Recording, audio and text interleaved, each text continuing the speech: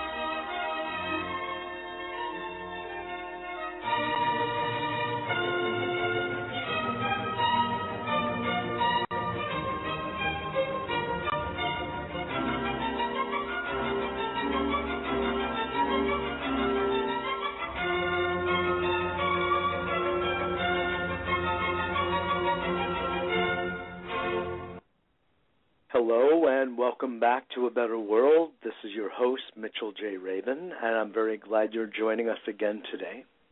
Today we're going to be continuing on our very interesting path of coming to understand what it is that it takes to make a better world. And we look in the world of politics, we look in the world of economics, we look in the worlds of art, film, health, wellness, well-being, psychology.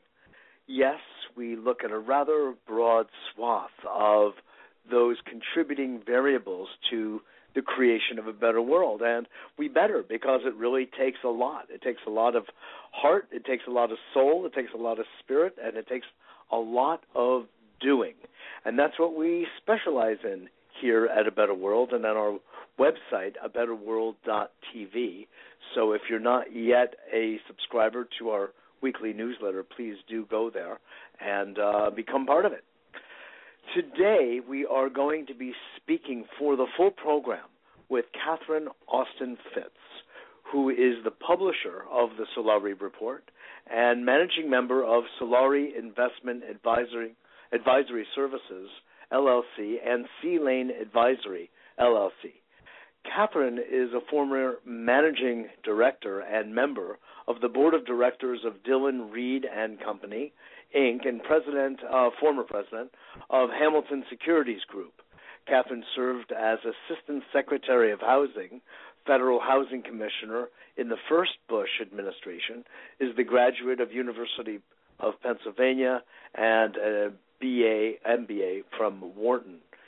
She has accomplished a tremendous amount in her decades of service as an investment banker, as an entrepreneur, as an investment advisor, and as an advisor and publisher of the Solari Report, which can be, it's made available both by subscription as well as through her blog, another form of it.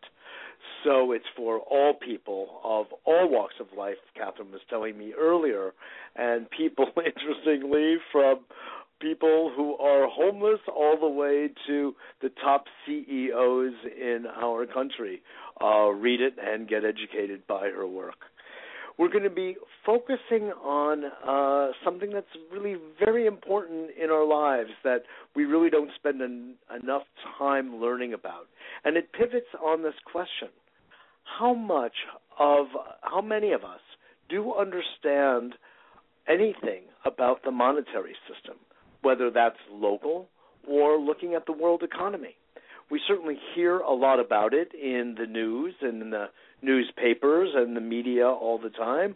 We hear about economies crashing. We hear about the global world economy doing poorly. We hear about the euro failing. We hear about the dollar getting stronger or weaker. But what does it all really mean? Sometimes I think it's almost like children asking our mothers about how babies are born, and we're told something rather mysterious like, well, son, it was a stork. And yes, of course, some of our understanding is a bit more sophisticated than that. But indeed, when we really drill down, we see that there is a lot of inconsistency and actually questions involving integrity, ethics, and accountability. And these are some of the subjects we'll be dealing with today as we all come with Catherine's guidance to a greater understanding of the economy and currency and money and what it means both globally as well as on a personal level. So, Catherine, are you on the line? Mitchell, can you hear me? I can hear you just fine. Oh, good. Okay. I'm Wonderful. Here. Welcome to A Better World. Thank you so much for having me. I very much enjoyed meeting you in Holland and thought, Indeed. This is going to be good. Yes, well, good. That is mutual, Catherine. And even before Holland, I had a good friend apprise me of your work some years back, and I've been following you for some time. And I was thrilled when I found out you would be at the conference and where I was the MC, so I got to talk to everybody, including you, and it's really been a pleasure to get to know you. I think so well of your work, and your story is really so interesting and instructive.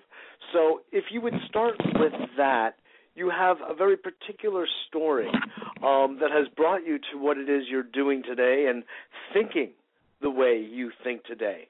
And if we could start with that, and then we'll kind of bear down into greater particulars after our audience learns about what you went through, both in government and in the private sector, when you sought to take your knowledge of money and currency and economy and make it available, you could say, to the masses in a very responsible way.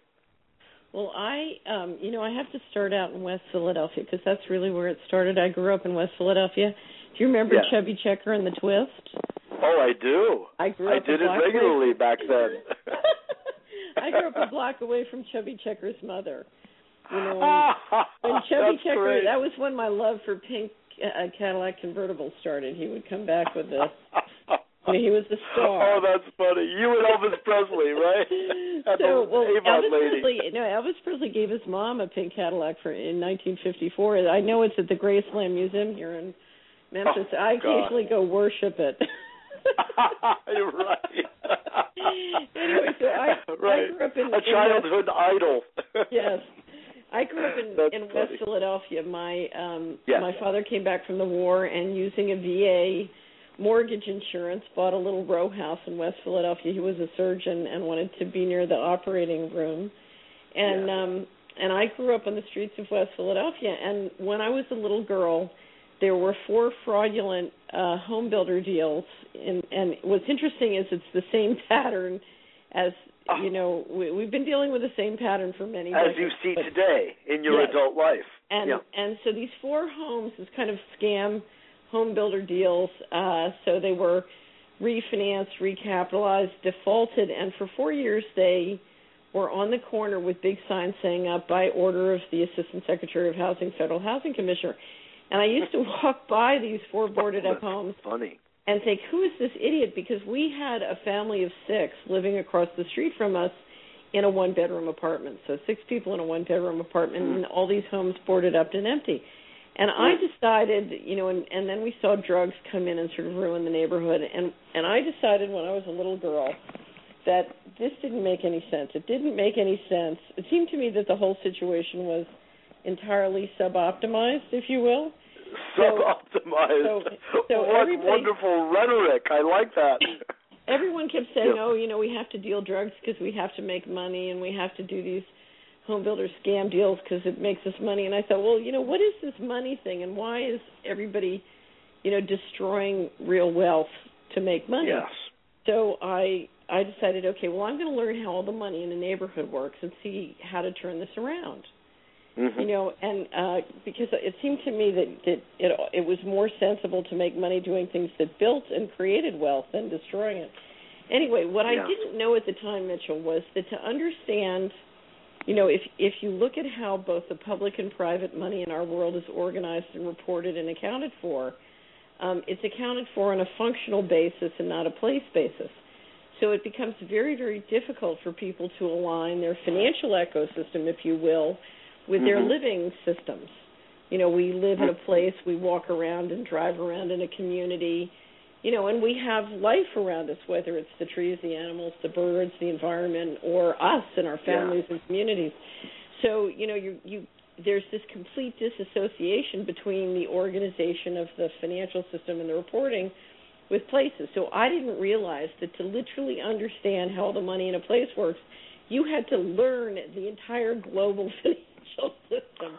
Oh. So I went off on my little mission, so I went to college and I traveled around the world, and I went to business school, and I went to Wall Street because I thought, okay, well, the place you can learn the most about money is on Wall Street, right? Sure. Off I went and had a wonderful 11 years, became a partner and a member of the board of directors of Dillon Read. That was Dillon Read, Yeah, one of the reasons I wanted, and I talk about it, of course, I have an online book called Dillon Read and the Aristocracy of Stock Profits, and I describe some of those years. Yeah. But one of the reasons I went to Dillon Read was they would let you move from department to department, so you were allowed to work in many. You didn't get pigeonholed in one thing. And I just kept thinking, okay, if I learn all the different, if I learn equities and I learn bonds and I learned energy and I learned IPOs and I learned venture capital, I learned mergers and acquisitions. Right. Eventually it's sort of like the liberal arts of economics. Right.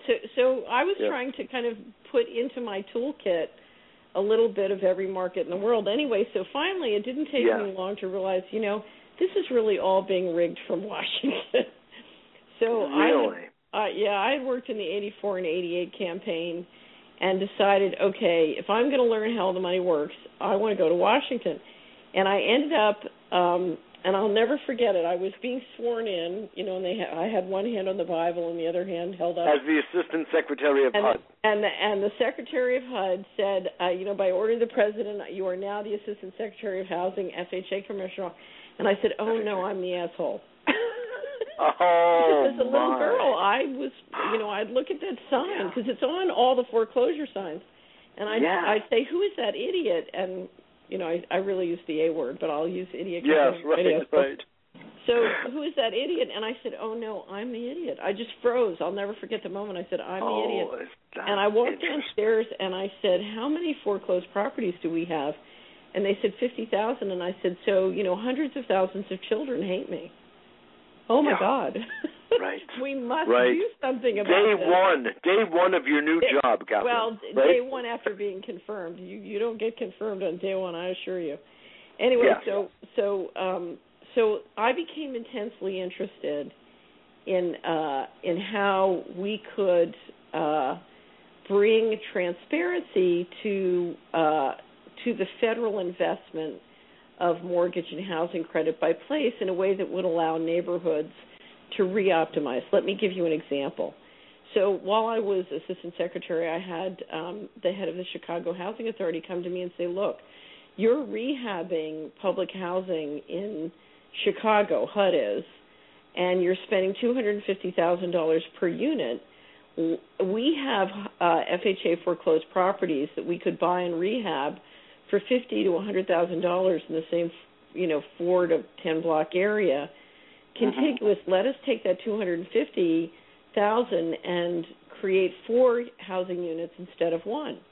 In other words, let's re-optimize the investment by place so that we optimize return on the investment to taxpayer within a community. And I said no, because that was illegal. It was illegal to move it from one item to another. But that got me intensely interested in bringing transparency because I felt if communities could see and geographical information system software was just beginning to develop. If neighborhoods could see, and the small business people, the chamber, the Rotary, everybody who cared could see how the money works within a place, they could see tremendous options to re-engineer it. Now, if you're a citizen or a local government official and you go to the federal government and your congressman and say, look, we don't want 4 homes. We would rather cash in 4 homes and get 1 home, for the federal dollar, that makes no sense. There are all sorts of laws and principles about fiduciary obligation and using money well. And I always felt that and for the public and for the common public good. Absolutely. So I always felt you can't be helping one person when you could be helping equally 4. Right. And so for it was families, very interesting. even more accurately. Yeah. My company, when I left the administration, I started an investment bank, and several years later we got hired back on competitive bid to serve as the lead financial advisor for HUD, for the FHA. And we started to do, they had very significant, they had about $10, $12 billion of defaulted mortgages, and we started to help them package and do loan sales. And as we were due diligence in communities, we found the same thing. We found that they were rehabbing or constructing public housing for $250,000 a unit when $50,000 would buy, and for low dollars you could rehab a FHA foreclosed property. And I took that. In fact, it was New Orleans was very significant patterns that way. And I took my numbers to the assistant of the person running that public housing program, and I said, look, we could, we have all these communities where we could create 4 houses for the price of one. And she turned bright red and said, but how would we generate fees for our friends? Oh, my. So what I realized was, what we need to do, I had started when I was the Assistant Secretary of Housing, inspired by the Chicago Housing Director. I had ordered our operations to put together place-based financial statements so that we could produce very clear disclosure, both internally for the regional administrators and the people working within the civil service, the kind of financial information they needed. And it was amazing. If you just mapped out with geographic information software where the foreclosures were, what a story it told. And, I've always found... In terms of wealthy neighborhoods versus impoverished ones? It could tell you all sorts of things. It could tell you that a great deal of money was being spent and you were getting no result. If anything, you were harming the neighborhood, because too much credit can destroy a neighborhood. Yeah. And anyway, could you explain how? Yes. And let me just say that this, we're talking about a topic which is like the joy of cooking. There are thousands of recipes. Yes. So there are thousands and thousands of recipes. In the old days, if let's say we had some banks in a community and they made mortgage loans that they kept on their balance sheet, they had a vested interest in making sure that there was no narcotics trafficking in that community, because it would cause the mortgages to default or go down in value, or the houses to go down in value, and they could lose money. Right. Yes. But houses go underwater the way they are today.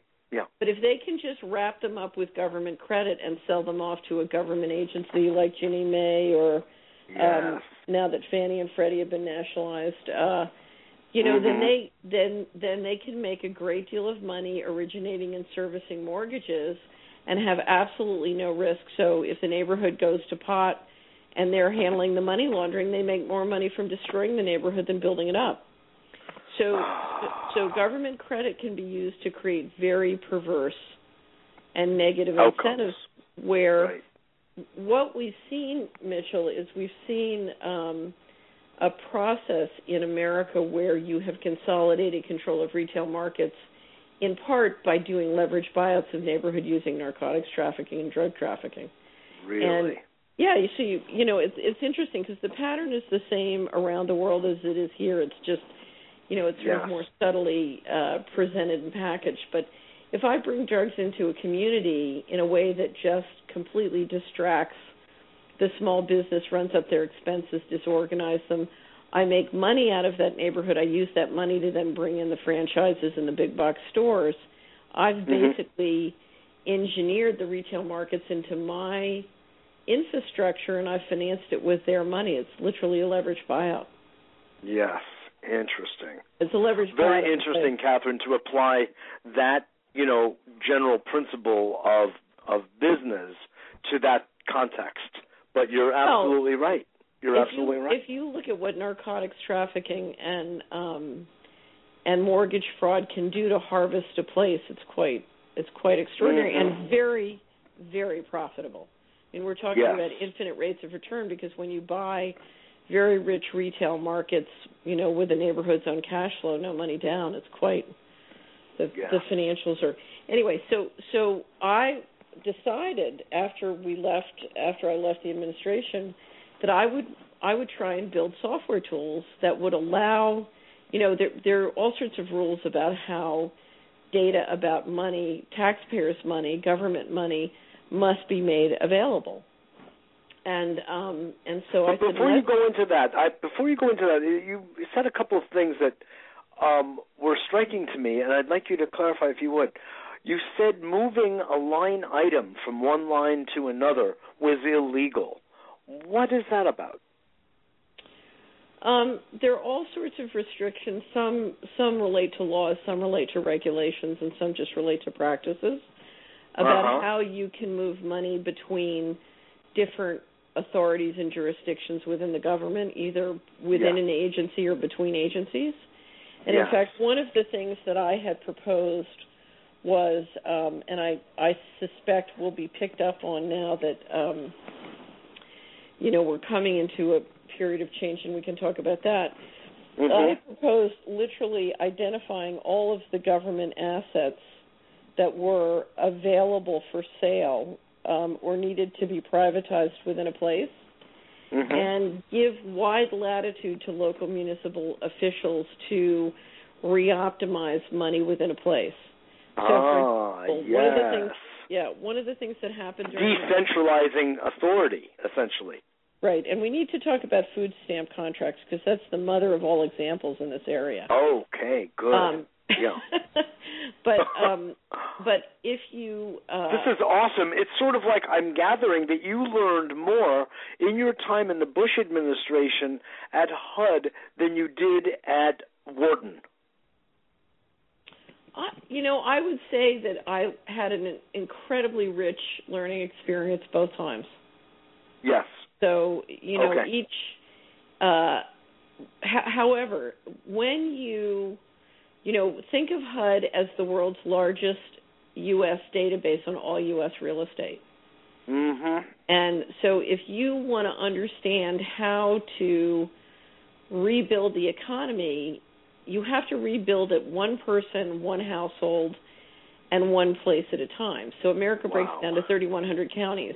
And if you want to understand how to build wealth in America, then you need to understand how to build wealth in 3,100 counties, one county at a time. I used to tell, it's funny, when I was in the administration, I used to tell people that the way you build a great economy is, one child at a time. Yes. And, you raise a child right, and you educate them right, and you bring them up healthy and right, and everybody say, well, that's too hard, that takes too long. Right. Well, it's what it takes. Okay, so exactly. Yeah. Exactly. So, one village at a time, what have you. But this is an amazing learning experience for me. One of the things to just interject here is that it sounds like one of the things you learned, and I'm still being surprised about, even at this point in time, believe it or not, is that government acts and behaves like a business, packaging mortgages and when, according to my understanding of government, it is a non-corporate entity that is there designed to serve the people, not its own interests, but the public interest. But by the sound of its operation, it's virtually a for-profit corporation. Well, first of all, you have to understand there is... Do you understand why I'm asking that question?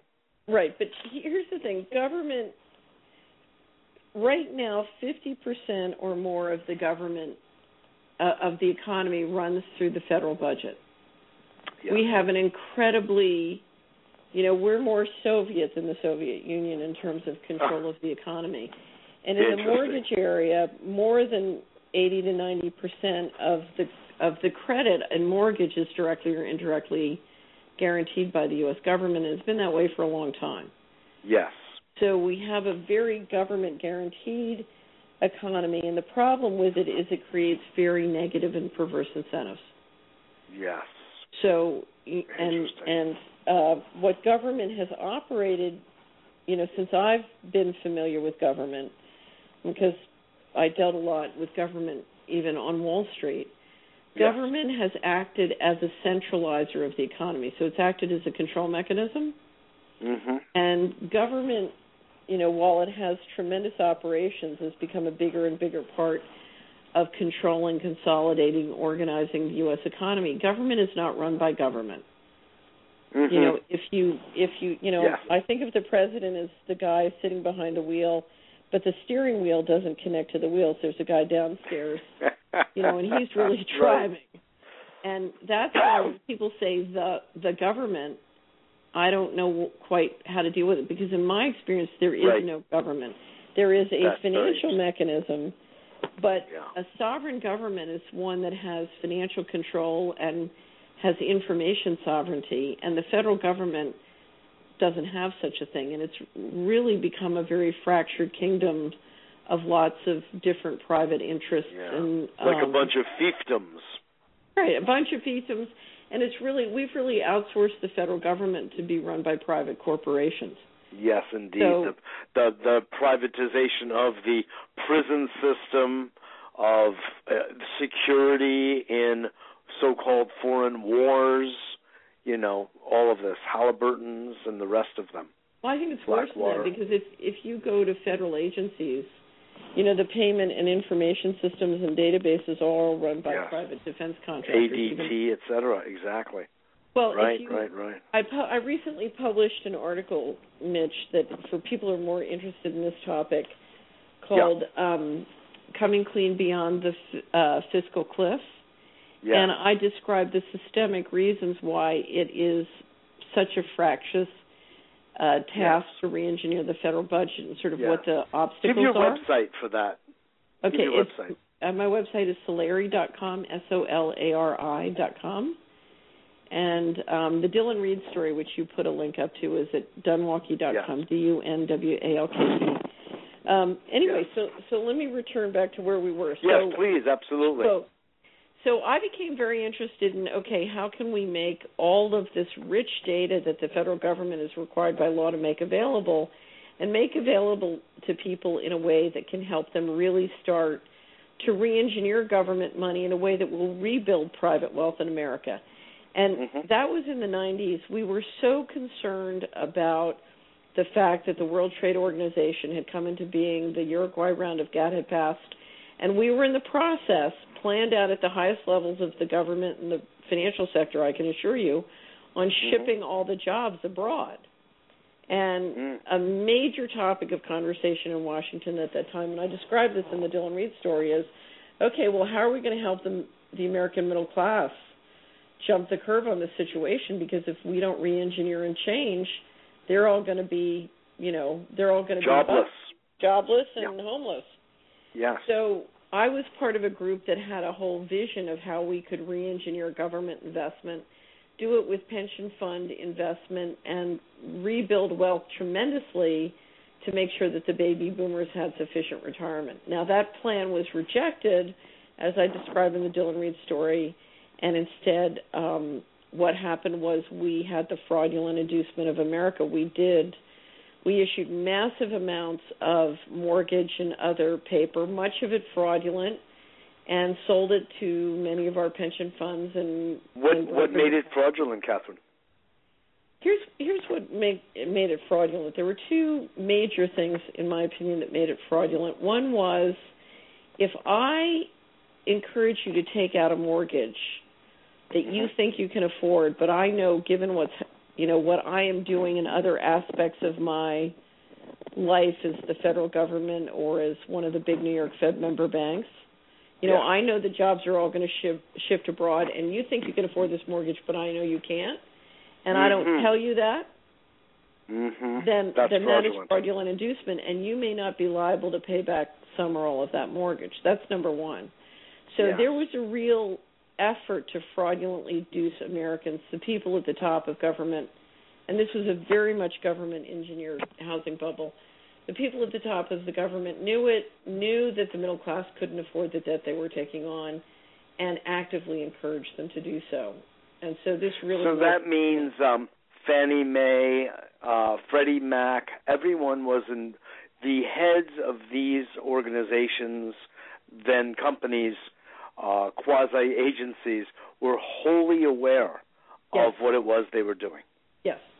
If you look at all these agencies, they were engineering and financing the movement of enormous amounts of manufacturing and other jobs abroad.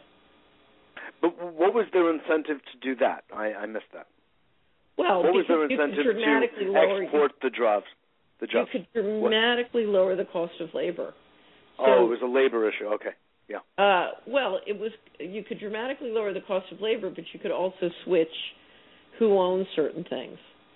So if I have a company over here making naval ships, and I start a new company, and I have lots of shareholders here, but I start a new company, shipbuilding company, somewhere where labor is cheap, and I get the Navy to switch the contracts over to my new company, then now I'm on 100% instead of having to share it with shareholders over here.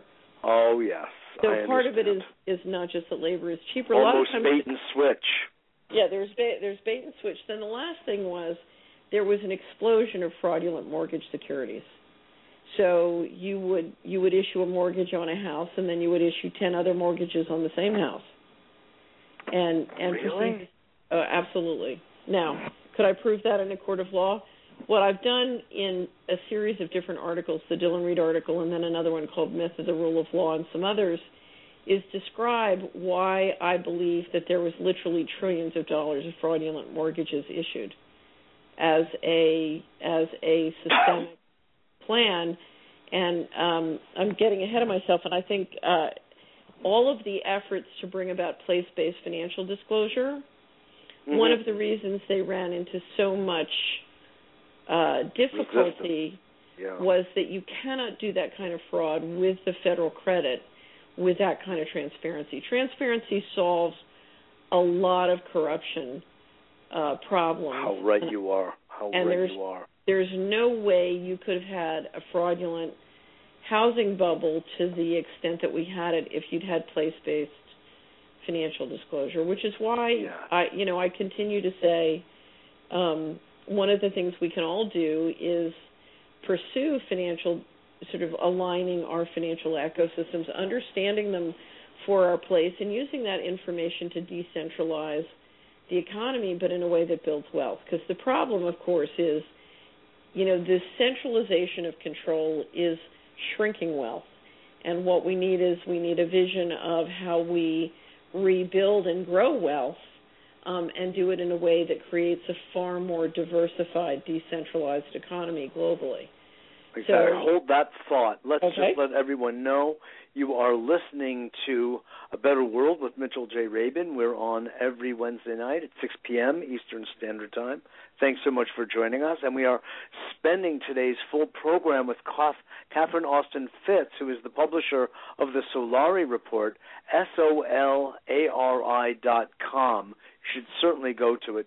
She's the managing member of Solari Investment Advisory Services and Sea Lane Advisory.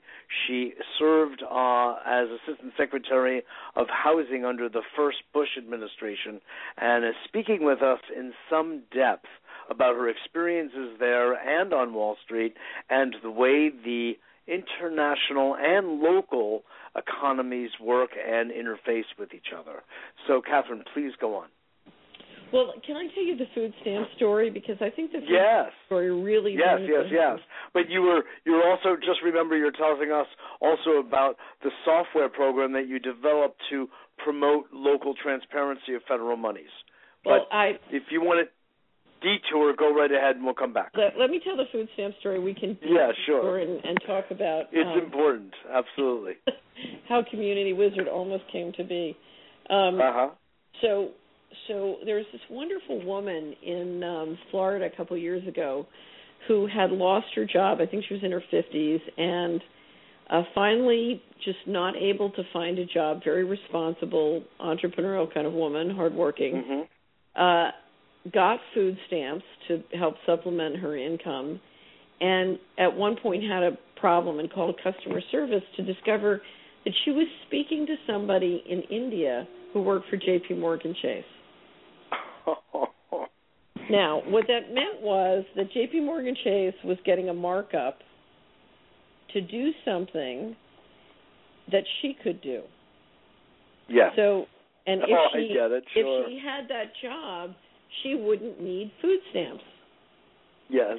So we look at the budget, and you'll see thousands of these examples what you'll see somebody in America who wants to work, can work, and they are having their income supplemented, or in fact are being supported, whether it's unemployment compensation, HUD housing subsidies, on and on, food stamps, and they wouldn't need any of that subsidy if they could do a job that in fact is being outsourced abroad with markups for big corporations. Now, if you look at all the if you mapped out all the money in your place, county by county, for the federal government, what you would ultimately find, if you could dig in and get the contracting budgets, which are about the hardest thing to get, what you would find is that some corporate contractor is being paid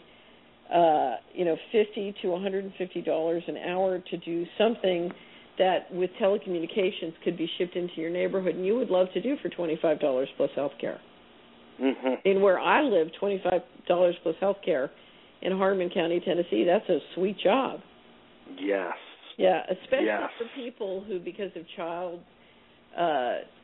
when I was, my company, Hamilton Securities in Washington, had an enormous amount of data servicing. And we started a training center and then a data servicing business in a residential complex in Washington just to prototype this and prove the point.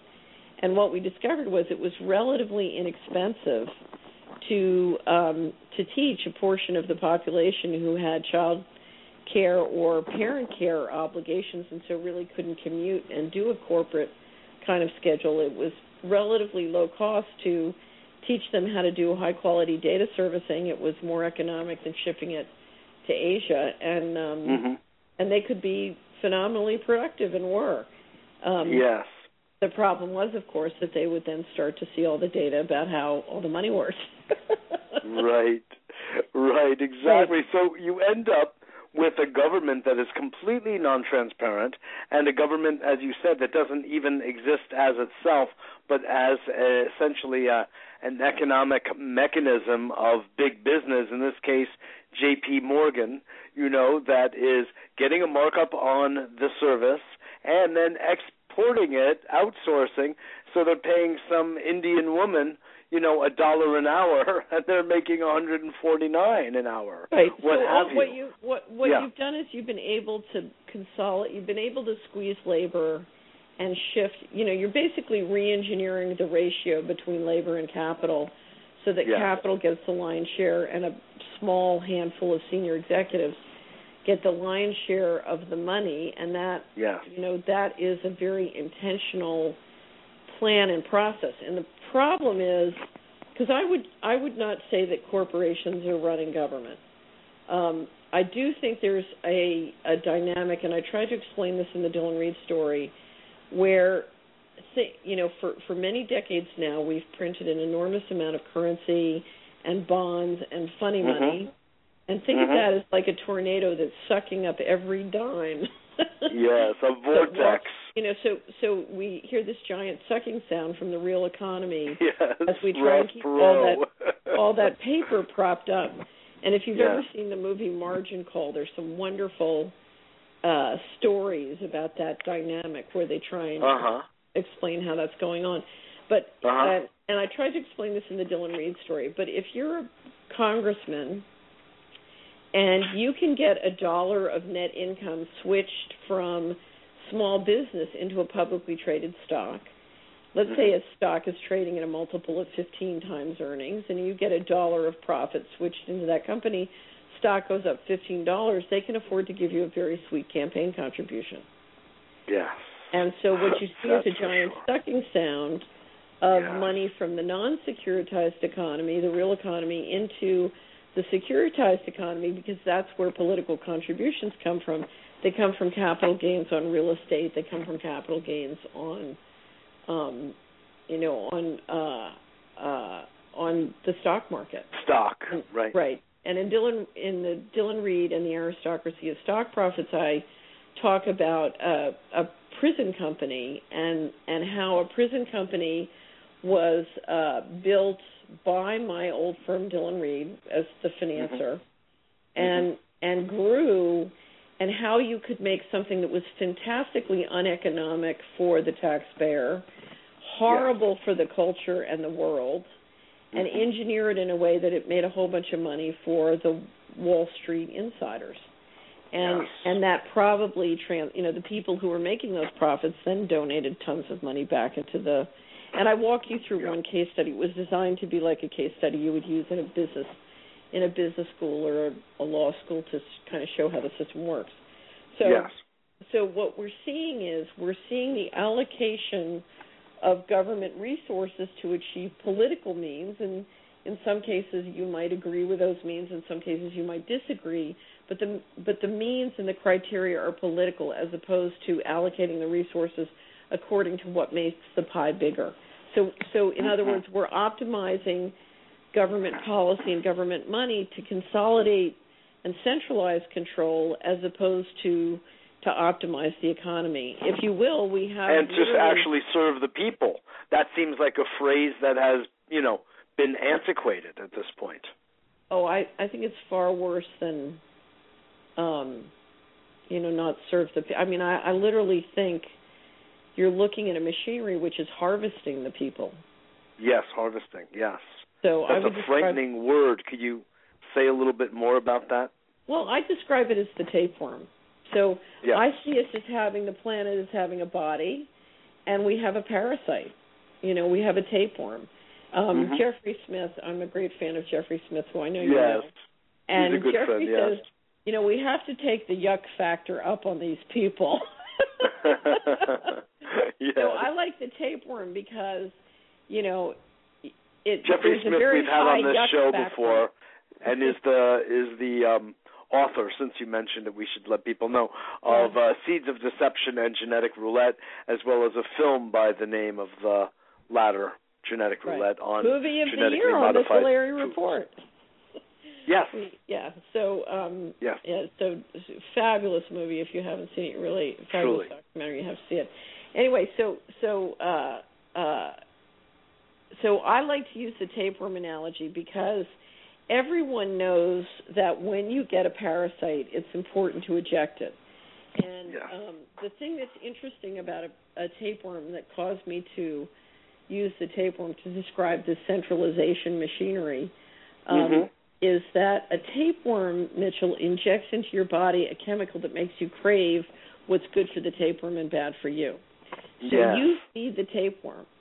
And if you look at what's going on with corporate media and many of the things we use to support and give energy to the pro-centralization team, we are feeding the tapeworm, and we need to see it, and we need to say, oh, I have a parasite, and I need to, eject the parasite. Remove it.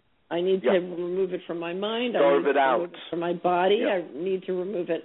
And, of course, we've all spent an entire lifetime being indoctrinated by the tapeworm and receiving its injections. And our theme for the year on the Solari Report is coming clean.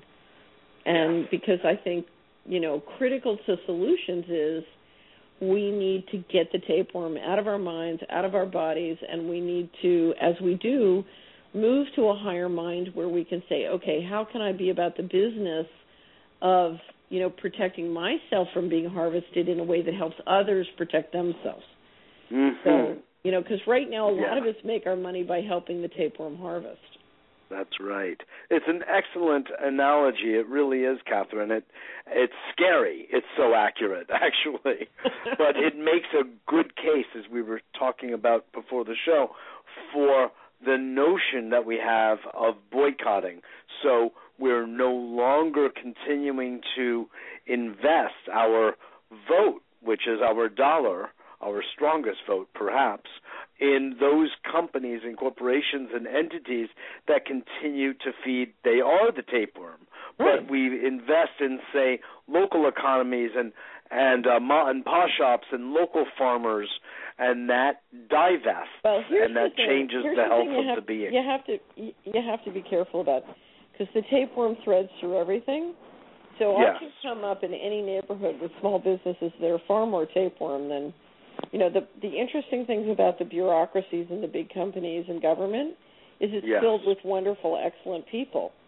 you know, who went into whatever they're doing. They thought they were going to do, they were going to help the world and save the world. So the world is full of hidden allies and good people everywhere. So so you want to be careful when you shift out of, it's not automatic that the good guys are good, the little guys are good and the big guys are bad. Right. No, it's a well-made point. I understand that. That. And Monsanto has actually gotten in everywhere, if you want to think of it that way as well. I have to say I can't think of one good thing to say about Monsanto. Me neither. I tried once. You did? Yeah. I can't. I tried. So please go on with the so the analogy is a very good one, and it lays out. But what happened, to circle back, what happened with your clear insight that began through the director of the Chicago Housing Authority of the importance of place to the economy of renovation, if you will, and then you generalized about having that software program. Yeah. So could you pick up on that and what happened to you? Yeah, in the first Bush administration, I started to have place-based financial information developed at HUD. That got canceled when I left. In the Clinton administration, I was able to persuade some of the government officials to start it up again. That got canceled. And then we said, well, government clearly can't do it, so we'll do it as private citizens and entrepreneurs. And we started to build a software tool called Community Wizard that would allow you to simply identify all the different databases and then start to aggregate and play with data that would help you sort of visually see government money. And on a local level, Yeah. So you come into the website and it would say, what's your place? Is it your county? Is it your municipality? Is it your zip code? Is it your congressional district? And it was very powerful.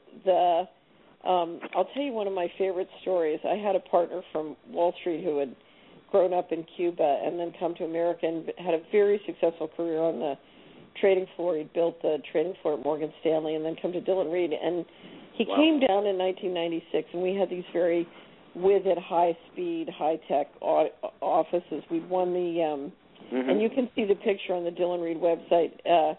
We'd won the architectural award from the American Institute of Architecture for high-tech advanced facility designs. Anyway, so we had these big monitors up in the boardroom, and we got him in, and he was saying, it's hopeless, it's so corrupt, there's nothing you can do. So I started to explain Community Wizard, and he said, it will never work. So I said, okay, Luis, tell me where you live. And he said, I live in Bronxville. So I said to my assistant, I said, look, pull up everything we have on Bronxville. So we started to pull up all the numbers and gave him a complete download from what's called the Comprehensive Annual Financial Reports, which are reasonably useful financial reports that state and local officials prepare on their place that includes the federal government money. And it's enormously, if you haven't looked at the CAFRAs for your area, I strongly recommend it. Anyway, so we pulled up the comprehensive reports on Bronxville as well as the other data and started to show it to Luis, and he went nuts. He started screaming in Spanish about how corrupt it was and blah, blah, blah. But he had never seen the numbers. He had never seen the financial information. You buy a stock and you get an annual financial report, but you pay taxes and you don't get an annual financial report for your place. There's no reason why you shouldn't. So the next morning I had a conference call with him, and he didn't call, and his phone was busy. I got very irritated. I finally got through to him a couple hours later, and I said, Luis, we had a conference call at 10:30. He said, I have been on the phone with the deputy mayor of Bronxville for the last 4 hours. We have gone through every one of these numbers, item by item. He said, all this corruption is going to stop. I said, I thought you said it was hopeless. He said, that's till I had the numbers from my neighborhood. Oh, God, Catherine. You give empowerment. Right, because, there is so much waste. Yes. So I told you about the food stamps. Yes. But I could go on and on and on. If you look at the waste and what could be reoptimized, just even with the rules. Let me give you another example. If you come into a local municipality, what you will find is tremendous waste of resources, tremendous time spent on complying with enormous numbers of federal rules. And when I was assistant secretary, I found real trouble in the field offices because they were overburdened with, sort of requirements that didn't make a difference. So we came up with something called the anti-plan, where they would literally generate all the rules that they wanted to be excused from, or all the work requirements they wanted waived, and I would write jumbo waivers that said, you have my permission as assistant secretary to not do any of this stuff this year. So, and so if you look at the municipal level, there's a huge amount that could be reduced. And I once went to the undersecretary at HUD and said, look, let's do a process where you invite all the local officials to significantly relieve their time and money of federal requirements that really won't make much of a difference in that place. And he looked at me and he said, I can't do it. And I said, why not? It won't cost you anything under the budget, and you will provide tremendous resources available to the municipalities. And he said, there's no political percentage in it. It's boring. Oh, gosh. Well, I once had the Secretary of HUD tell me he was going to lose $500 million because he didn't want to take a bad headline. A bad headline, yes. Yeah, so... I mean, the corruption is, Louise was right that the corruption is so deep, but what you managed to do, obviously, in that case, Catherine, was to equip him with the information, and you have a wonderful quote on your website about information is the hardest currency. I love that. Right. You equipped him with that information, which allowed him to go back with hard numbers to his, selectmen or, political figure there, official, and say, look here, look there, look here, look there. This has got to stop. And you really armed him with the right information. Well, that's why that could make a difference. We're operating in a game of economic warfare. Yes. And you need intelligence, or else you're going to get harvested. That's right. And that's what we need, and that's why we need the kind of media that you're providing. Yes, well, thank you. Thank you. I want to actually pick up on a part of the tapeworm in the form of the story you told about the food stamps. So that's the economic job employment level that you described in the story about the woman in Florida. Right. And however, if we were to just take the subject at hand, which in this case is food, and we were to, also since we mentioned here Jeffrey Smith, and it suggests an idea of healthy eating and wellness, if those food stamps, that coupons that people who on the stamp program receive, delineated what food it could buy and what it could not, we could also be going far to solve the healthcare system. Right. Because if this food weren't potato chips, but rather, true leafy green vegetables and the like, we would be getting two birds in a sense with $1. Right. So if you look, and so now we're talking about reengineering the federal budget holistically. If you look at the food stamp program, you have used food safety rules and a variety of other regulations, both federal and state, to literally shut down and destroy enormous amounts of small farmers who are growing food, on a fresh basis. Yes. So we have federal rules and government rules making sure that the small farmers can't function. And so now we have counties in Tennessee where we have land lying fallow, 25% of the population unemployed and getting food stamps.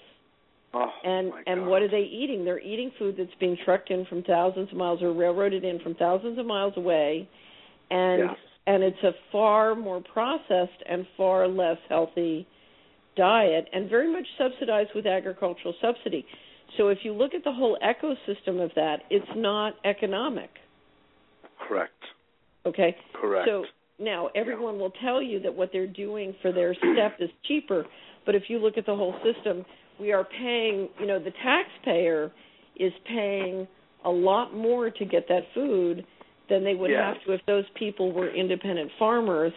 And now, of course, people are getting sick. And as you know, our hero of the year was Joe Cross and Phil Staples from Fat Sick. Yes, that was beautiful. I love that. And tell everybody who they are. That's great. Fat, Sick, and Nearly Dead is a marvelous documentary made by an Australian entrepreneur and investor named Joe Cross, who had an immune system disease, and after many years of trying to seek help to solve his problem, said, I'm just going to have to solve this myself. I'm going to go on a 60-day juice fast. I'm going to go to America.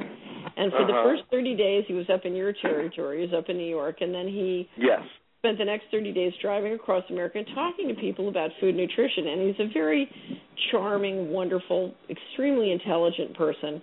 He ran into a trucker from Iowa in an Arizona truck stop named Phil Staples, who had the same immune disease. And he talked Phil Staples into doing a juice fast. And what happens in this movie is you watch these two men transform into just, I don't know how to describe it, because they transform. It's not just their bodies, their face, their aura, their skin, their life force. They become people who are just,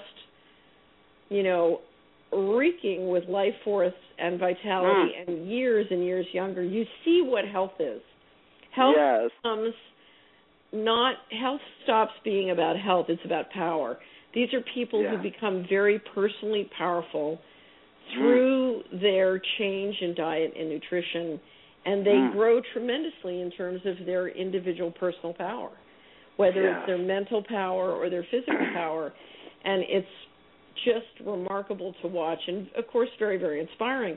And what you realize watching is there's one lovely moment when they describe Phil going and getting his vegetables conventionally, and it's $14 a day, and then he goes organically, and they're $28 a day, and then he compares that to his brother, who's just had a heart attack, which cost $55,000. And what you realize is we don't need health insurance. We need health. That's right. And the health, best health insurance is to take good care of yourself.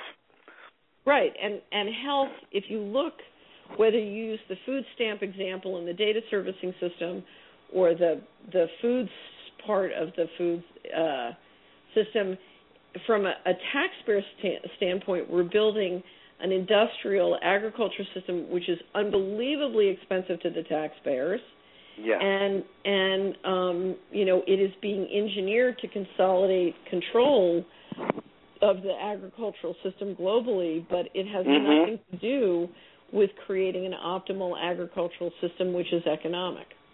Exactly. It has to do with making sure you can centrally control, and that includes the adoption of GMO seeds and the patent of life. Yeah. Exactly.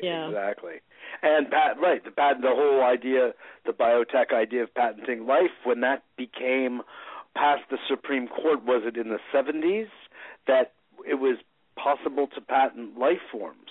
Right. That was a real game changer legally. Right.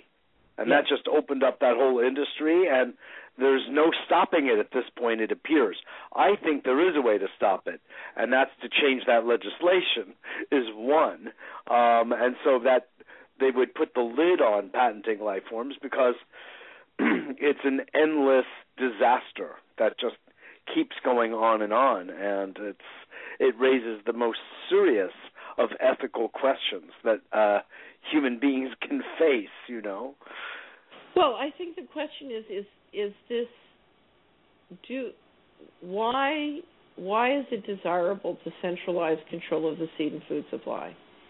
And I think one reason is that if you're going to introduce new energy technology, but you want to continue to control the currency but create a global digital currency, then you need something better than oil in a world of new energy technology to serve as the backing for that currency. And I think gold is going to be an important part, but I think food is essential, because we've always You know, the guy who controlled the currency, controlled the trade in one or more of the most powerful assets. One of the reasons that we named Sea Lane Advisory Sea Lane is, I was always trying to explain to everyone that sea lanes control the world. Oh, yeah, you interesting. control the sea lane. Yes. Well, traditionally that's because you're controlling the trade, in other words. Yeah, you control. Yeah. Because the British Food. and the Americans control the sea lanes, and now the satellites, it's now sea lanes and satellites, they control the trade in oil and the critical assets. But with oil diminishing over time and you wanting to shift to a global currency and a digital one, then you need a new asset to control, and I think that's food. That's one. But the other thing is when you can, patent life and create intellectual capital value through the seed supply, then you're talking about another kind of control, a new level of control, and then you're literally talking about shifting to a totalitarian system where if you want to, you can significantly depopulate. Yes. So I think you're talking about remarkable central control of a kind which is more frightening than anything we've ever envisioned. Yes. It leaves Orwell behind. Yes. That's a very good description, yes. Yeah. No, it's true. And, just like Rothschild was credited with saying, he who I don't care who runs the government, but he who controls the money supply who controls the currency, controls the country. And that's partly true. And what you're saying, Catherine, really suggests, and I really do think it's more true, he or she who controls the food supply really controls the country or the planet itself. I don't think it's either or. I think it's both. I think they're like two sides of the coin. Yes. And, there are... No pun intended, right? Yeah. There are... Think of a balance sheet. There's an asset side and there's a financial and liability side. Sure. And the currency is on the right side of the balance sheet and the food's on the left-hand side of the balance sheet. Yes. I do think we should talk about the fiscal cliff. Let's do that, but I want to remind you that first, would you kindly come full circle with the story about the geographic place software, the Community Wizard, because you went off your own cliff through that, and then we'll come back to this thing they call the fiscal cliff. Well, I would say that Jonah got spat out of the whale. Okay. But what happened was, if you've ever seen the movie Enemy of the State with Will Smith and Gene Hackman, so I had a friend once who stood up at a conference and said, who here has seen the movie Enemy of the State? This woman played Will Smith in real life.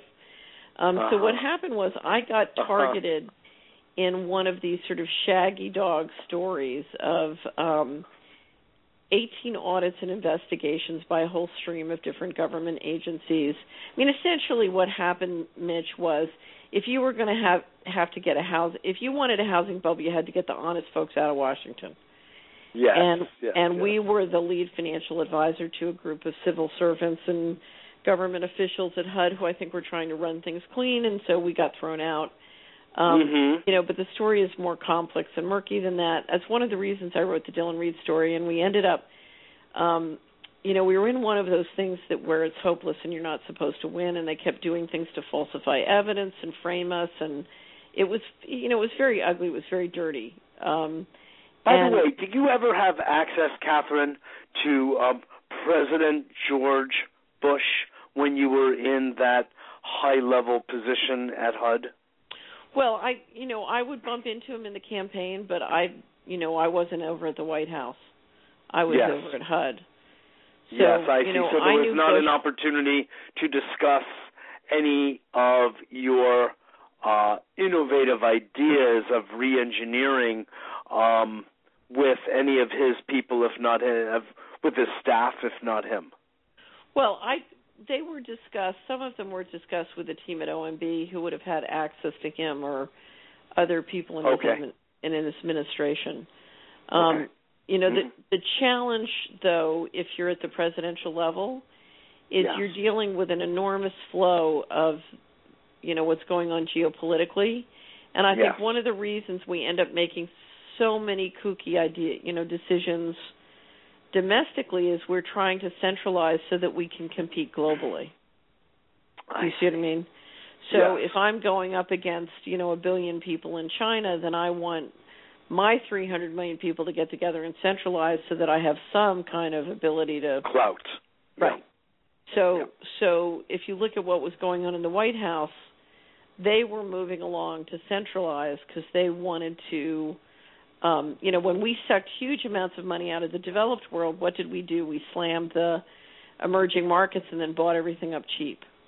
Mm-hmm. So I think they were much more focused on the global game and winning at the global game than what in the world was going on domestically. If anything, they were just trying to suck capital out so that they could buy up the monopoly board globally. Yes, I understand. And that's a very important image and comment, that really is the game at hand. It's global monopoly. Who owns the most? Do you remember the TV game Supermarket Sweepstake? I don't know. Okay, so I heard of it, but I wasn't a viewer. Different teams of people would go in with a shopping cart into a supermarket.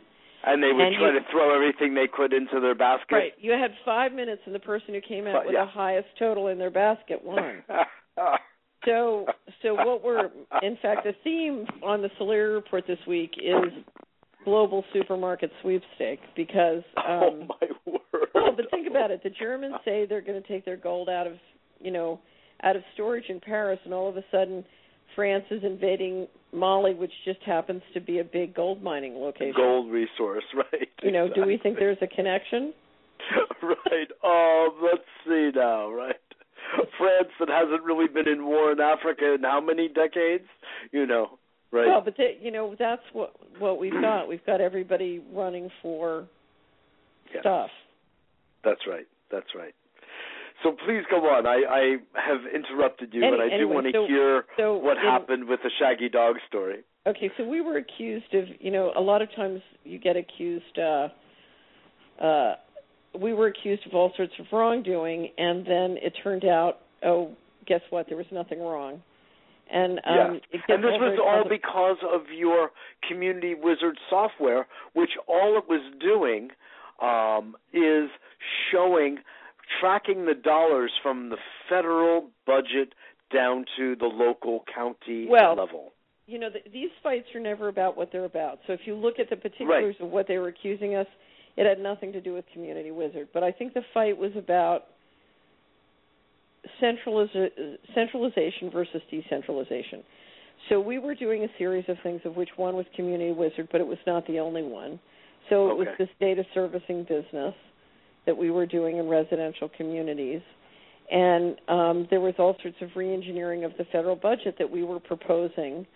I see. We made a proposal to the pension funds that if they would invest in, sort of re-engineering the economy in places and re-engineer the federal budget at the same time, they could absolutely, provide enough wealth to support the baby boomers, and on and on and on. So we had a vision of how the American middle class could jump the curve on globalization and new technology, and things could come out well, but it wouldn't allow you to suck out the kind of capital that you could on a debt bubble, and particularly a fraudulent debt bubble. So let's step back.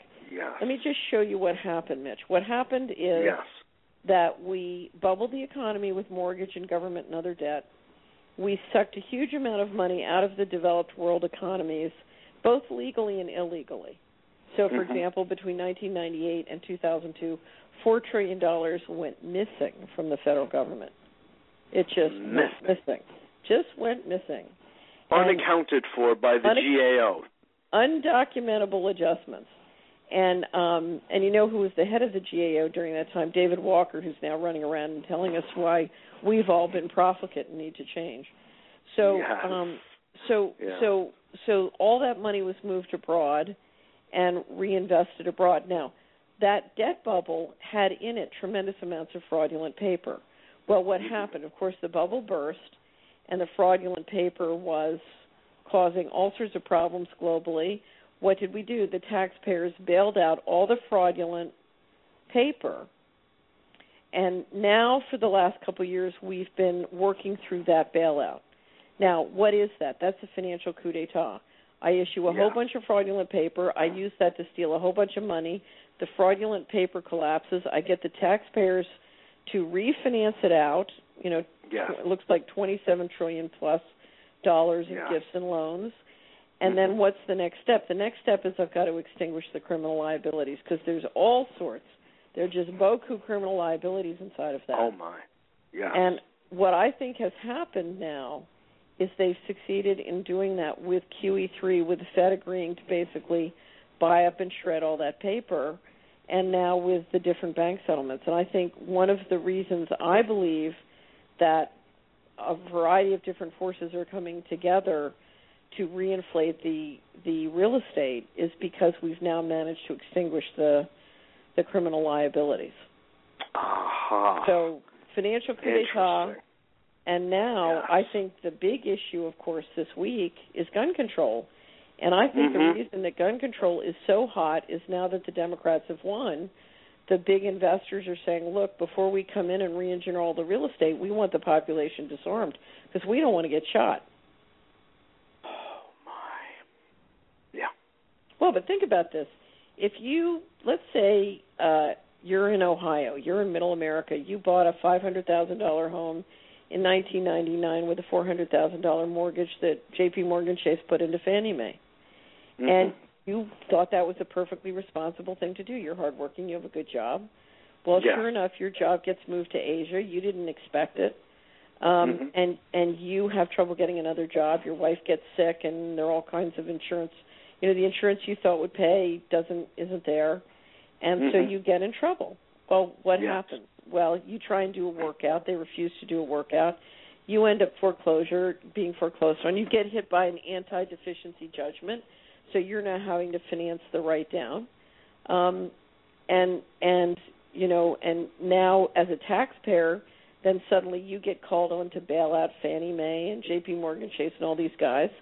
So you've lost the money on the mortgage. You've lost the money on your bailout. You're now being told that your pension fund is losing money because of mortgage fraud. And you're now being told that your local taxes are going to go up because of the problems in the real estate market.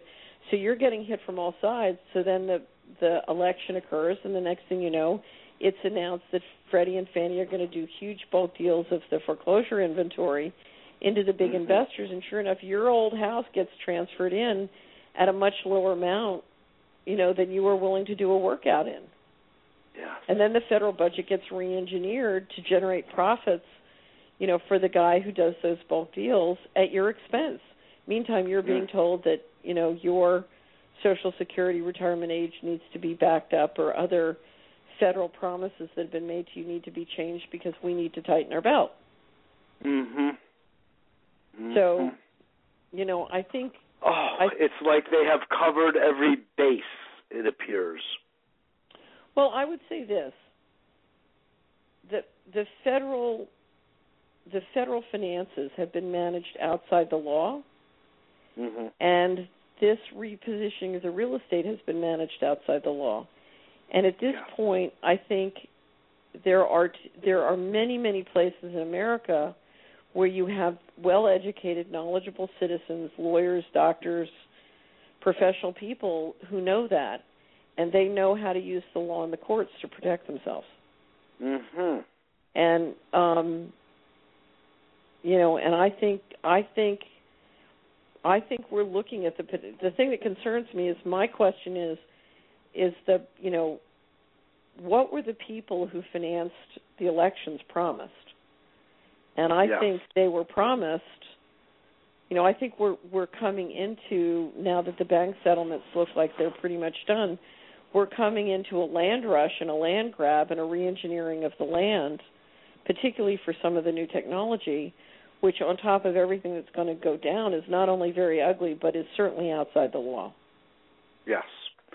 So in other words, your understanding then, or your sense of things, Catherine, is that this entire matter of gun control is about disarming the people so that when there is this new land rush and land grab and a shift from the fossil fuel economy to, let's even say, a more sustainable type of energy economy, the land will all be owned by the very few, again, but even more massively, and no one will have any guns to protect themselves on the local level from this land grab. Well, I think that it's not quite as simple as that. I would say what they want to do is make sure that the wealth that results is as consolidated and centralized as possible, and that the control is highly centralized. And now, do you think that this has been thought through in this kind of methodical way? Absolutely, because what you saw in the beginning of the 90s when they made the decision to bubble the economy was they were absolutely clear they wanted to shift as much money out as possible and consolidate control of the land and re-engineer the land. And I think a lot of this was seeing where new technology is going to go. And you take a look at new technology and you think, okay, how can we as a group of, how can the current governance structure stay in control with this kind of new technology, which is so decentralizing, and with, building up wealth, globally. So if we're going to allow the emerging markets to all become middle class, how do we stay in control? Yes. So do I think they saw all of this ahead of time and moved accordingly? Absolutely. And that's why I wrote the Dillon Read story, and that's why I encourage everybody to listen. Sir James Goldsmith came to the United States in 1994 to lobby against the adoption of the Uruguay Round of GATT and did an interview with Charlie Rose. It's up on my blog. It's up on YouTube. It's Sir James Goldsmith with Charlie Rose in 1994. And if you read the Dillon Read story and you watch that interview, it's so absolutely clear that this is really a top-down plan. I mean, the people who run the planet are they are highly intelligent, highly strategic, highly competent people. They think ahead, they know what they're doing, and they have very long-term, in my experience, they're great planners. They plan, and within those, those plans are like frameworks, and they, within it, things can be quite organic and evolve and blow up and things go wrong. I mean, when I was a partner at Dillon Read, the chairman of the firm would come in January and he'd say, okay, let me tell you what's going to happen next, and kind of lay out what was going to happen for the year. Well, that's one of the reasons I do the wrap-up on the Solari report, is I try and take you back. And he would always say, I can tell you what's going to happen, I just can't tell you when, because the evolution of things was organic, but the vision where I come from, if you decided you wanted everybody to go to Paris, you just figured out a way to make it profitable for everybody to go to Paris, and then lo and behold, they did.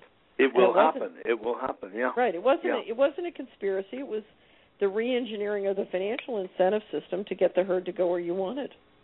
But this also means, needless to say, that you refer to this, you use the pronoun they, and we all have a sort of, nod and grin and wink when it comes to who they are, and we all have our own, you could say, private notions of who they are. And you also said before that you don't think that corporations run the government, even though the last several Treasury secretaries have come from Goldman Sachs. One of them engineered the 2008 bailout with Paulson, of course, with Bush. Well, Goldman Sachs was in the lead of Bush, re-engineering the housing bubble. I'm sorry? So Goldman Sachs engineered, if you look at operationally who led the engineering of the housing bubble and the suppression of the gold price and the bubbling of the mortgage market, the so-called strong dollar policy, these were all legs of what's called the strong dollar policy. Goldman was very much operationally in the lead. Now, here's the thing that's important to understand. The U.S. government, when the Federal Reserve was instituted in 1913, one of the constructs of that whole system was the Federal Reserve, the New York Federal Reserve member banks ran the federal bank accounts. So the federal government doesn't run its money in one sense. It's, it's the agent banks of the New York Fed. And And within those responsibilities, the New York Fed assumed responsibility for the Exchange Stabilization Fund, which is a very private, non-transparent fund run for the U.S. Secretary by the New York Fed, but by the different New York Fed owners, because the New York Fed is a private bank owned by its members. And so one of the big questions when you talk about J.P. Morgan Chase or Goldman Sachs, are they trading on their own account? Are they, in fact, trading as an agent for the U.S. government in the Exchange Stabilization Fund? Oh. Yeah, so the relationship is much more... So you're saying it gets a little blurry. Well, not a little blurry, very blurry, because you have what Eisenhower called the military-industrial complex, and they are operating as sort of organic syndicates, acting geopolitically in a very integrated fashion. So, at some point when you look at the federal budget, as I said, you're talking about fractured kingdoms. You're talking about more than 9 intelligence agencies that we know of, and a whole bunch more that we probably exist that we don't know of, and they're always competing and fighting with each other, and it's quite, quite murky. It's murky. It's almost it's not funny in any true sense of the term, but it's virtually hilarious at how, it's sort of like all the stuff of movies in Hollywood, how the CIA and the FBI and the NSA, and they're all like in one form or another withholding information from each other, leading into the whole 9/11 debacle, and, who knew what when, and, that they weren't sharing information. And within it, there are some very true bona fide intelligence people who really care deeply about the state of the world and the state of the country. There's a lot sorry, what were you going to say? Yeah, there are a lot of deep competence within those systems. Yes. Again, at the top, I find tremendous competency, and when they want, when you want that bureaucracy to dance, there is nobody more efficient than the U.S. Navy or, the NSA or ONI when they decide to, when there is make something happen. When there is alignment of all parties, it moves like a hot knife through butter. Yes, So isn't that interesting? Yeah. Yeah, it's sort of a call by a higher order, if you will, a higher order. And at the end of the day, any corporation is really just composed of a series of individuals, and many people on the board of directors of one company are sitting on the board of another company, and there's a tremendous amount of cross-fertilization. So when we refer to they, the royal they, it's interesting. Would you say... Well, when I'm saying they, what I mean is leadership. So the leadership who's governing this institution or that institution, or you have collaborating committees that govern the financial system, or certainly collaborate in in the financial system like G8 or G20. Now, here's the mystery: as we centralize and centralize and centralize and keep centralizing, the question really is, at the top, who is they, and why are they behaving the way they're behaving? Because they're clearly moving towards a totalitarian government. Yes. And the question is, why? And a single currency, no doubt, too. Well, and as you said, digitized, certainly. I think, the ultimate control is a digital, and you don't have to have one currency, but digital currencies ultimately give you the ultimate insider's ultimate oversight. Right. Yeah. Ultimate control over everybody. So Nicholas Negroponte, who used to run the MIT Media Lab, said in a digital age, data about money is worth more than money. And so a digital currency gives the centralized powers real-time intelligence on everybody and everything. Yes. And that intelligence is unbelievably valuable, and that's one of the great powers of the Federal Reserve System, is that digital, that data about money. But what's interesting, there's a counterpoint, a countervalence energy, Catherine, that you and I experienced, in fact, directly among the speakers and our group at the conference in Holland. And not only that, but all over the world there is a movement toward, like the book by David Korten on Agenda for a New Economy and the drive toward local economies. Okay, so I just have to bring this up. Please. I'm inviting you to, but I'm just saying that there's a polarizing countervalence to the centralization momentum. Okay, so I would say that there is that our world is intelligent. Yes. And I'm talking about an intelligence that's loving. Yes, and ultimately, I like that. I don't think the pro-centralization team is going to achieve its goals because that intelligence is more powerful. But let me just step back, because I think one of the greatest obstacles to getting to a better place is what I call disinformation. And so I'm going to tell you a David Korten story. Another story. I like another this. Story. Please. I have a... we're gathered around the fire. I have two posts up on my blog called Material on Mission Part 1 and Material on Mission Part 2. And they tell a story about David Korten. A friend of mine found my work when I published The Myth of the Rule of Law in London, and then another article on Solutions. They said, David Korten has to discover your work. You two have to be in cahoots. So I sent David Korten The Myth of the Rule of Law. They introduced me by email, and I sent him the Rule of Law. And he wrote back and he said, oh, my God, I didn't think it was possible to tell the truth and stay alive. And I wrote back and I said, yes, you can. You really can. You can, but here's what you have to do, and here's how you have to do it. And, there's a certain way of doing it. But, yes, I think we can, and I think it's important because we need to bring transparency in a way that reduces the risk of the leaders because, they can loosen up if we reduce the risk. So, and do it in a wealth-building way. And so, and not, invite everybody, to come into the Create Wealth team. Anyway, so I said, I tell you what, would you like me to send my article on Real Solutions? And he said, yes, please do. Now, please understand that I was living, here I am completely targeted by 18 audits and investigations, 12 different pieces of litigation, a nightmare financial situation. God. And I'm living on the story you did not finish yet, by the way. I know, but it's so depressing. I know. You'll be able to do that last part quickly, but people have to understand the whole picture. Please go on.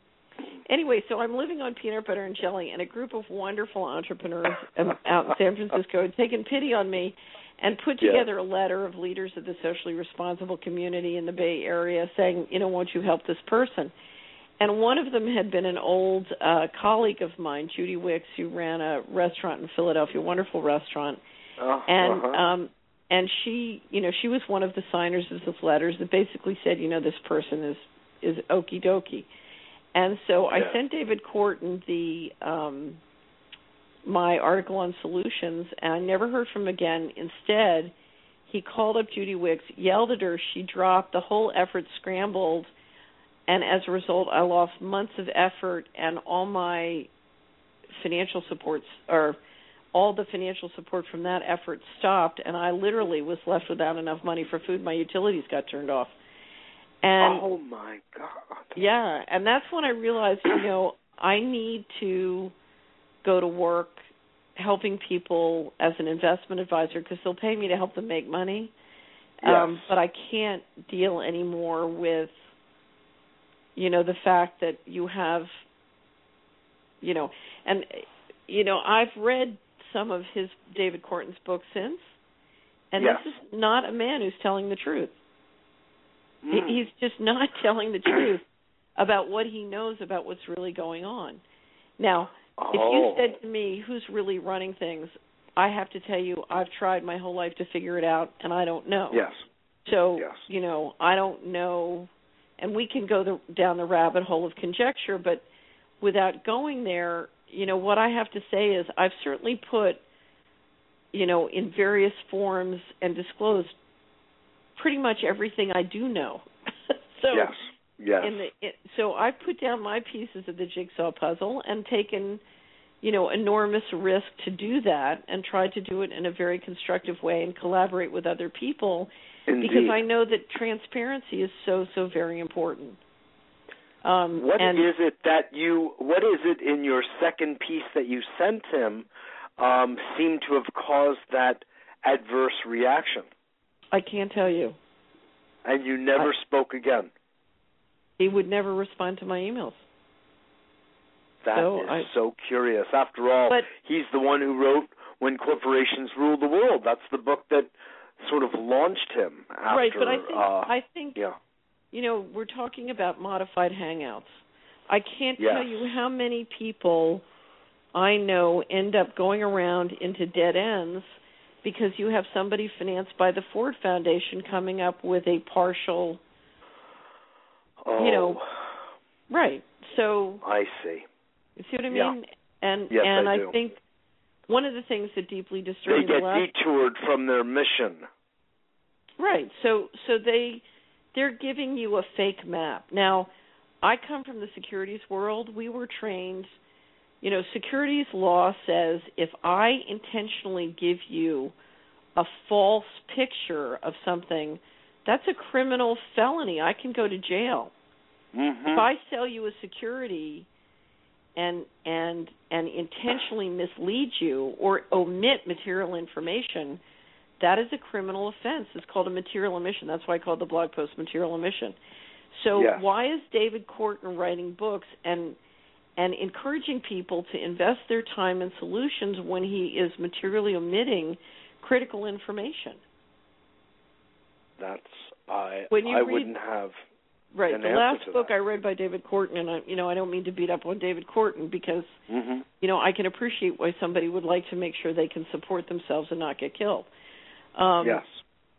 So my heart goes out to him and everybody else in that position. But I think in the last book I read by him, he was talking about how the problem was, Christians and as opposed to organized crime. And I think we try and divide and conquer and make other people out as boogeymen, and real solutions start with not falling into those traps, whether it's inventing something called Al Qaeda or saying that Christians are the problem.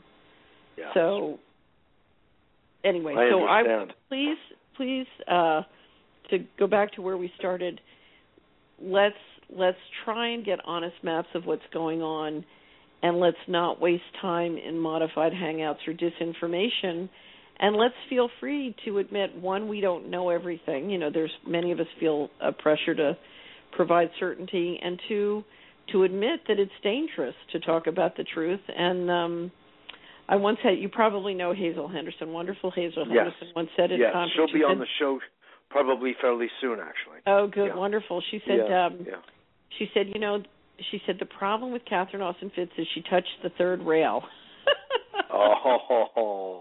And for those of you who don't know, the third rail is in a subway system or a transportation system.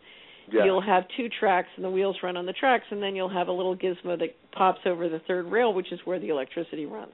That's right. It's called the live wire. Right, the live wire. So when we talk about the money, one of the reasons we've kept even the most brilliant and educated people in our society sort of not understanding the financial ecosystems contiguous to the world that they know is that then, they can talk freely about policy and government this and that and how the world is run without ever really touching the third rail. Yes, indeed.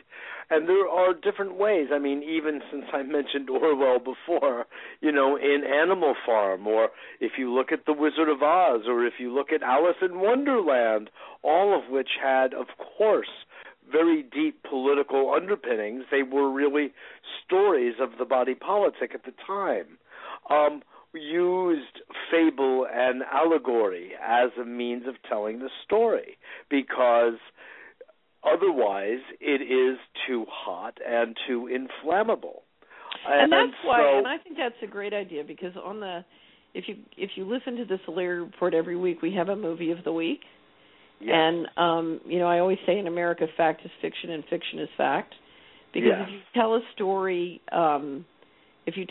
in nonfiction, you can create criminal liability and all sorts of dangers for people. Yes. If you tell the story in fiction, you can help people understand the issues and the dynamics, and it's much safer for everybody. That's so right. I tend to use stories and wonderful documentaries to help people understand what the economy is, what in the world's going on. Yes, indeed. And for some reason, people can really follow it very well, actually, There's a value to all of it. But, the world that you paint is globally and locally is that the Louises of the world probably won't be all that effective, no matter how much whistleblowing and trying to hold people's feet to the fire.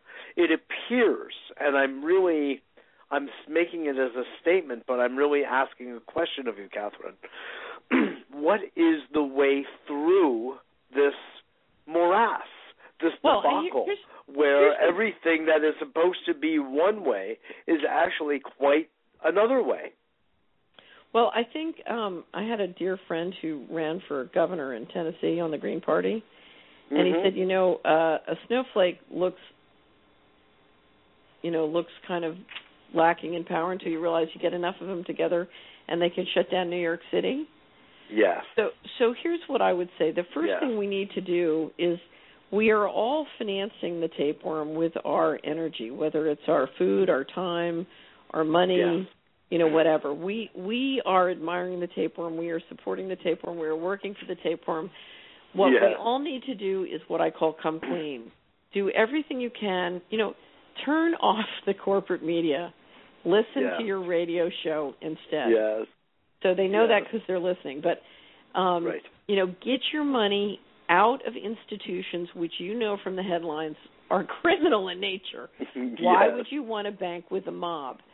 Get yourself to a credit union or a community bank that to be responsible, or people that and trust know to be responsible. And the same thing, go throughout your life, your donations, your money, do everything you can to support people of good character who are operating in a manner which is, healthy for you as opposed to, killing you. And so literally turn to everybody who is helping the tapeworm and communicate to them that their yuck factor just went up enormously. So part of this is stop feeding your enemy. And, of course, part of it is seeing it, which is why the media component of this is so very important. And anyway, so number one is stop feeding the tapeworm yourself. Try and come clean. The second thing is, if we want to change anything, we need power. And the question is, how are you going to get power? And one of the ways you get power is seeing the extent to which we're all complicit in this. Yes. So I think it's very easy to see the corruption when it's far, far away. It's hard to see it when it's in your own life and in your own actions. Do you remember my red button story? I told it in Holland. It would be wonderful for you to share that with us. I loved it. Okay. Yes. So, please. So I was talking to a group of people called Spiritual Frontiers Foundation. I'd been asked to give a speech. I remember them from years ago. Yeah. Really? Okay. Yes. And wonderful group of people. They have a conference on how to help our society evolve spiritually.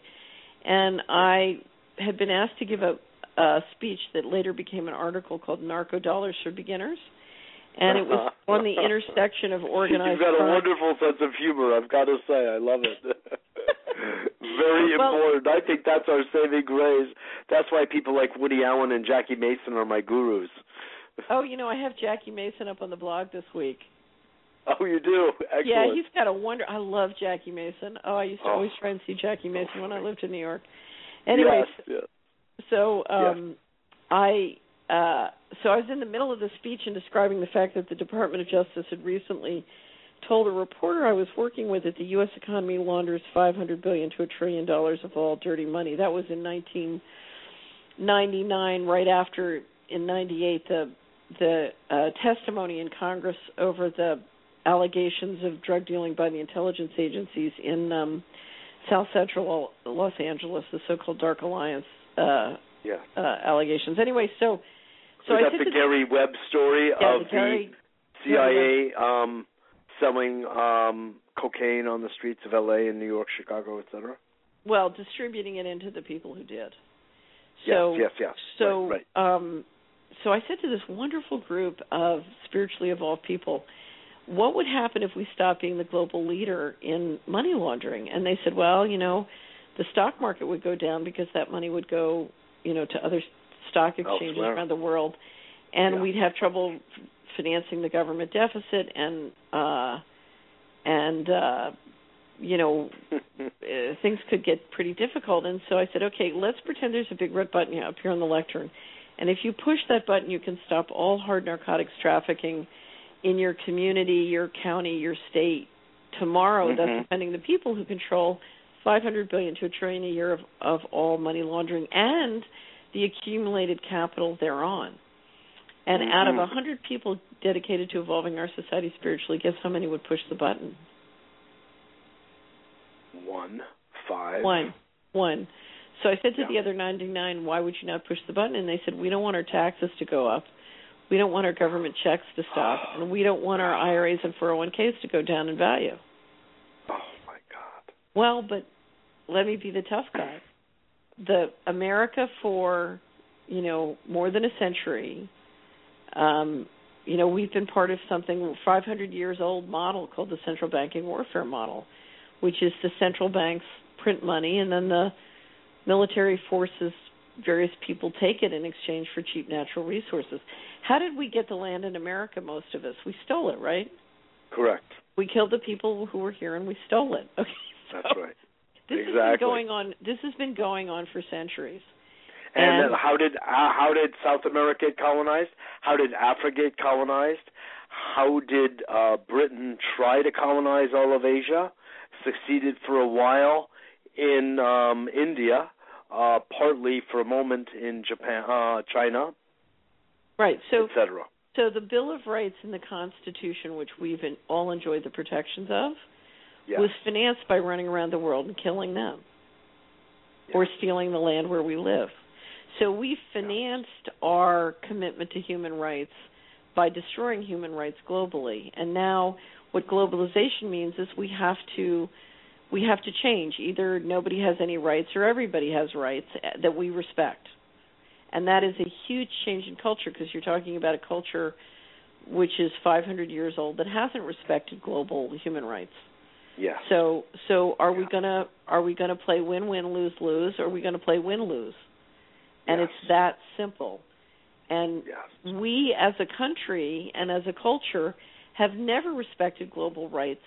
All we did was pretend that we weren't compromising them because the profit came financially and we didn't have to do the dirty work. Yes, indeed. So we're all complicit, and now the question is not how do we push the red button, but how do we turn it green? How do we make money pushing the red button? Because, in fact, if you can make money pushing the button, then you can push it. Yes. And we know that liquidating all of our people and communities, is ultimately not a wealth-building plan. True. So I think the question is how, as an entire society, are we going to change? And each one of us are going to have to change our minds. Mm-hmm. We're going to have to change our minds about how we go about this thing called life and how we respect other people. And we can't I'll never forget talking to a peace activist once who was banking at the bank I consider the single most corrupt bank in the planet. And I said, that's the most, corrupt bank in the planet. Why are you banking with them? And he said, well, I save on ATM charges. So I said, the problem is if you're gonna go along with war, you should get a bigger kickback than that. Yeah. You're going along for cheap. So I always say that. What bank is that, by the way? Oh, I'm not going to pick a fight. Okay. I will say this: when I was the way I came to this idea of why we're probably a good handful that qualified, by the way, so it's not that mysterious. Yeah, I think the issue on the banks is you want to decentralize deposits and send a communication that the hardest thing to watch is when you're sitting in a boardroom and you know that the consumers will always support you if you kick back, $5 less ATM charges a year, but they will never support you in doing the morally responsible thing. The right thing. Yep. Right. So. Yep. So I like because it's very interesting. If you look at the boards of a lot of financial institutions as we were going on the bailout, they were full of people I know who I believe to be excellent and honorable people. I wrote a story called "The Hitman of Student Loans" about a former partner of mine who became, was clearly up to his eyeballs in all the horrible student loan stuff. And I wrote the story to help people understand, that you can't just explain the system by saying, oh, these are bad people. I tell the story of, I used to be on the board of Sallie Mae, which is the, at the time was the government-sponsored enterprise that securitized the student loans. And I tell the story of why the bank, we had 7 bank vice chairmen, and they were all excellent, honorable people. Yeah. And many of them, you could tell, were appalled at the way the system was going and were fighting against it. So, but they had no support from the wider population who clearly didn't understand what was going on. And I get back to transparency because I think if Jeb Bush once said there's no political constituency for financial responsibility. He was absolutely right. With transparency, you could start to create one. Yes. Many years ago, Catherine, you probably know about the Grace Commission during the Reagan era. Right. And I was a paying member to it because I was so outraged. Yeah. I was so outraged by what was being reported by that commission as government waste. And I was raised essentially with a rather patriotic attitude, even though I saw what I saw, what with the Vietnam War and the like, and the role of the CIA, et cetera, still I cared deeply about my country. Right. And the thought that they were wasting, I guess I have an inherent sense of fiscal responsibility, and the thought of $2,000 toilets and $500 hammers was way over the top for me. I thought it just did not compute for me. Those are nothing. Those are nothing, absolutely. Yeah. But at the time in my education, and for many, that was an outrage. I mean, we're spending our hard-earned dollars in taxes only to be wasted and going to these private contractors who were doing everything they could to hoodwink the government, and the government didn't have enough due diligence to spend our money wisely, because I always came from the place that this is our government. It is so for I'm and going to by be a the tough people. guy now. I'm sorry? I'm going to be a tough guy now, because this is what the issue comes down with, and I described this in the Coming Clean Beyond the Fiscal Cliff. Yes. How do you say no to Which we wanted to come back to anyway, so I'm really glad you brought that up. Yeah. How do you say no to somebody who has assassination hit teams working for them? How do you say no to somebody who can arrange for your child to be in a car accident? How do you say no to somebody who can arrange for you to have a heart attack and make it look like it was natural? How do you say no to somebody who's got a control file with pictures of your wife in a compromising situation? Okay, so we're talking about a system that is out of control because government officials do not have sovereignty. They don't have the power to say no. They don't have the power to keep their conversations private. They don't have the power. They don't have the power to say no because they're financially dependent. Yes. If J.P. Morgan Chase and Goldman Sachs and the New York Fed don't go out and roll over the government debt and buy more government debt, they can't write the check. Yes. So, here's the problem. Yes. You're the president. So this is the point about impunity that you have made a number of times. Right. So I was an honest government official, and I worked as an honest government contractor for honest government officials who all got run out. And I'll tell you a very funny story. I'm a Christian, and I was at a Christian revival in 2000 with a pastor a wonderful pastor from Dallas, and he was in the Atlanta Convention Center, 100,000 African American women in the Atlanta Convention Center, and he brought George W. Bush in. He's from Dallas, so he brought George W. Bush in by monitor. And everybody jumped up clapping for George W. Bush. It was the campaign year. And after it was over, I turned to the pastor who I was studying spiritual warfare with at the time. She had a wonderful class. And she used to work for the DEA. And I said, Patricia, there's nothing about Bush family allegations of narcotics trafficking and other wrongdoing that you don't know. And you just jumped up and cheered for him. And she said, well, he's going to be the winner.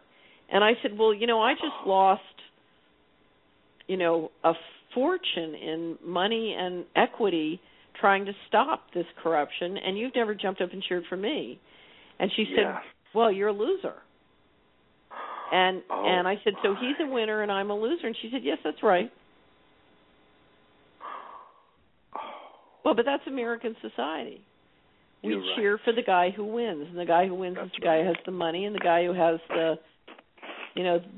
the authority as defined by force.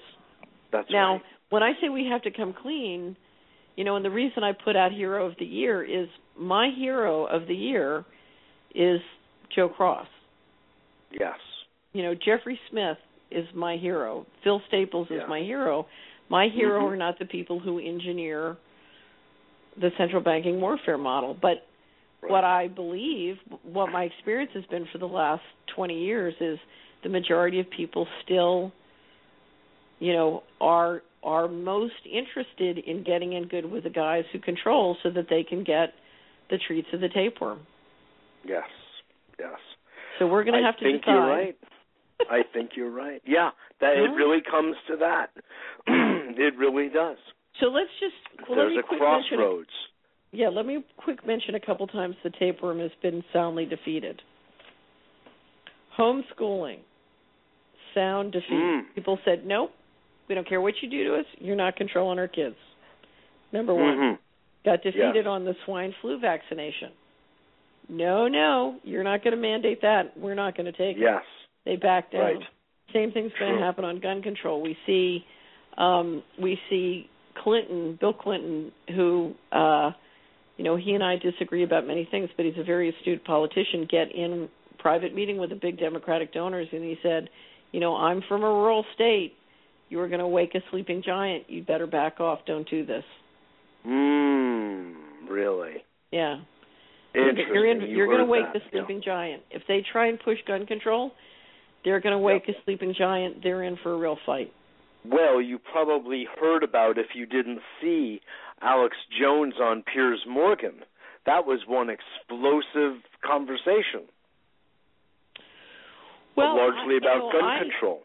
Did you see it? I put up on my blog. I think Piers Morgan. I vote for Piers Morgan being expelled from the country too. So if you look at the Constitution, it's a wonderful Marine, Joshua Boston, who was on a series of the shows, including Piers Morgan, and Joshua, I think it was from CNN. No, it wasn't Piers Morgan. It was someone else. Said, well, if they pass a law saying you have to turn in your guns, what are you going to do? He said, that's not a law. It's unconstitutional, and unconstitutional law is not a law. So there are many of those, by the way. Many. Yeah, there are many. So, but I think on this one out, particularly in the rural areas, gun ownership is a very different thing in the rural areas than it is at 72nd and Broadway in New York. So when I lived at 72nd and Broadway, I didn't need a gun, but I live in a rural area. I need guns, and I need semi-automatics because the home invasion comes in gangs of 3. So this is going to be Clinton's a right. very touchy thing, yes. No, you're right.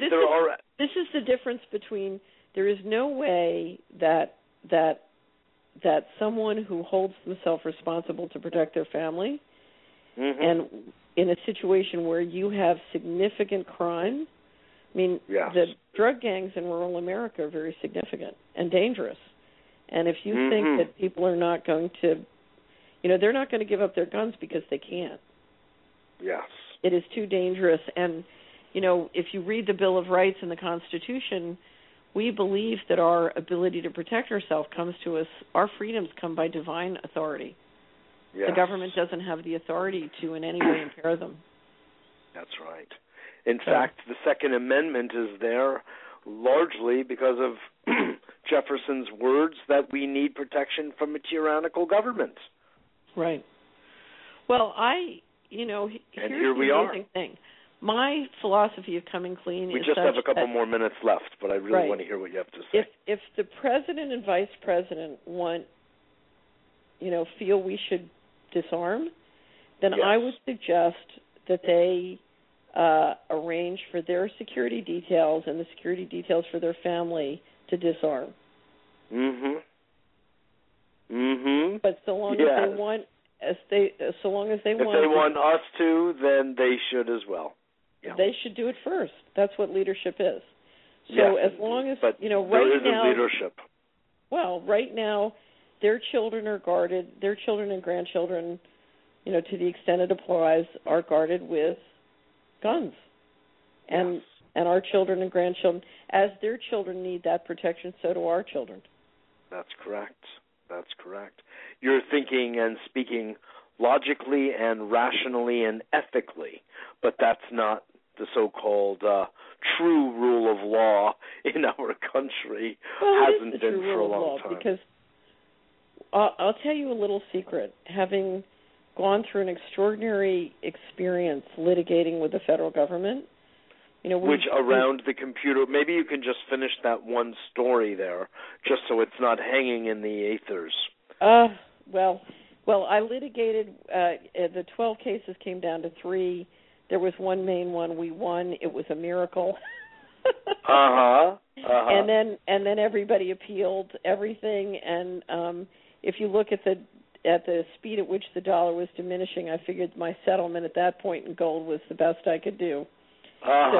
So I settled, but we won, and I forced the process long enough to force everybody into court, and they had to prove that they'd never had any proof of any wrongdoing whatsoever. It was very interesting. The one of the last days in court, I just have to tell you, there were 3 different groups on the other side of this one situation. There was a whistleblower, there was the Department of Justice, and there was HUD. And their lawyers didn't trust each other. They were such a sort of funny group. And one of them said, "You don't know that that's true." And the other said, "Yes, I know it's true. Fitz said it," and pulled out a document that I'd signed.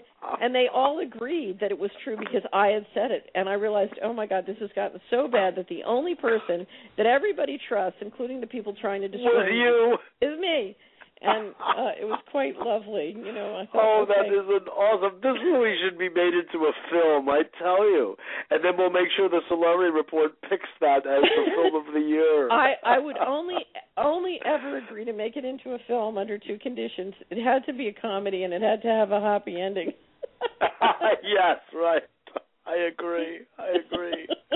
Oh, my word. Thank you for sharing that, Catherine. That's awesome. I know you have one final point to make about that little secret, having been through this all for decades from the place of government and the private sector. Here's the little secret. Secret. Yeah. We don't have an economic problem. We have a political problem. We have a tapeworm, and the tapeworm is weakening the body politic. Yeah. So if you look at what happens, if you bring in when I was at Hamilton, we would do these simulations to optimize the economy based on what we were finding, and what we discovered was that the wealth that can be created, particularly with the implementation of the new technology that you and I know exists, is just exponentially fantastic. That's why they want to control the land, because the wealth creation is so fantastic. So there is no we only have 15 more seconds. There is no economic problem on planet Earth. There's a political problem. So we have every reason to be optimistic, but we do have to face and come clean from the political problem. And so let's begin. Let's do it. Catherine Austin Fitts, thank you so much for being a guest on the show. It was just fabulous. We pushed it to the very end because you're so enjoyable. See, now I know why everybody wants to be on your show. It's so much fun. Thank you so much for being on with us today. Okay. Your website, Solari.com, SOLARI.com. Catherine, thanks so much. We'll have Thank you. Have a great night. Thanks, you too. This is Mitchell J. Rabin for A Better World. Visit us on our website, www.abetterworld.tv. Thank you for joining us, and I look forward to seeing you all next week.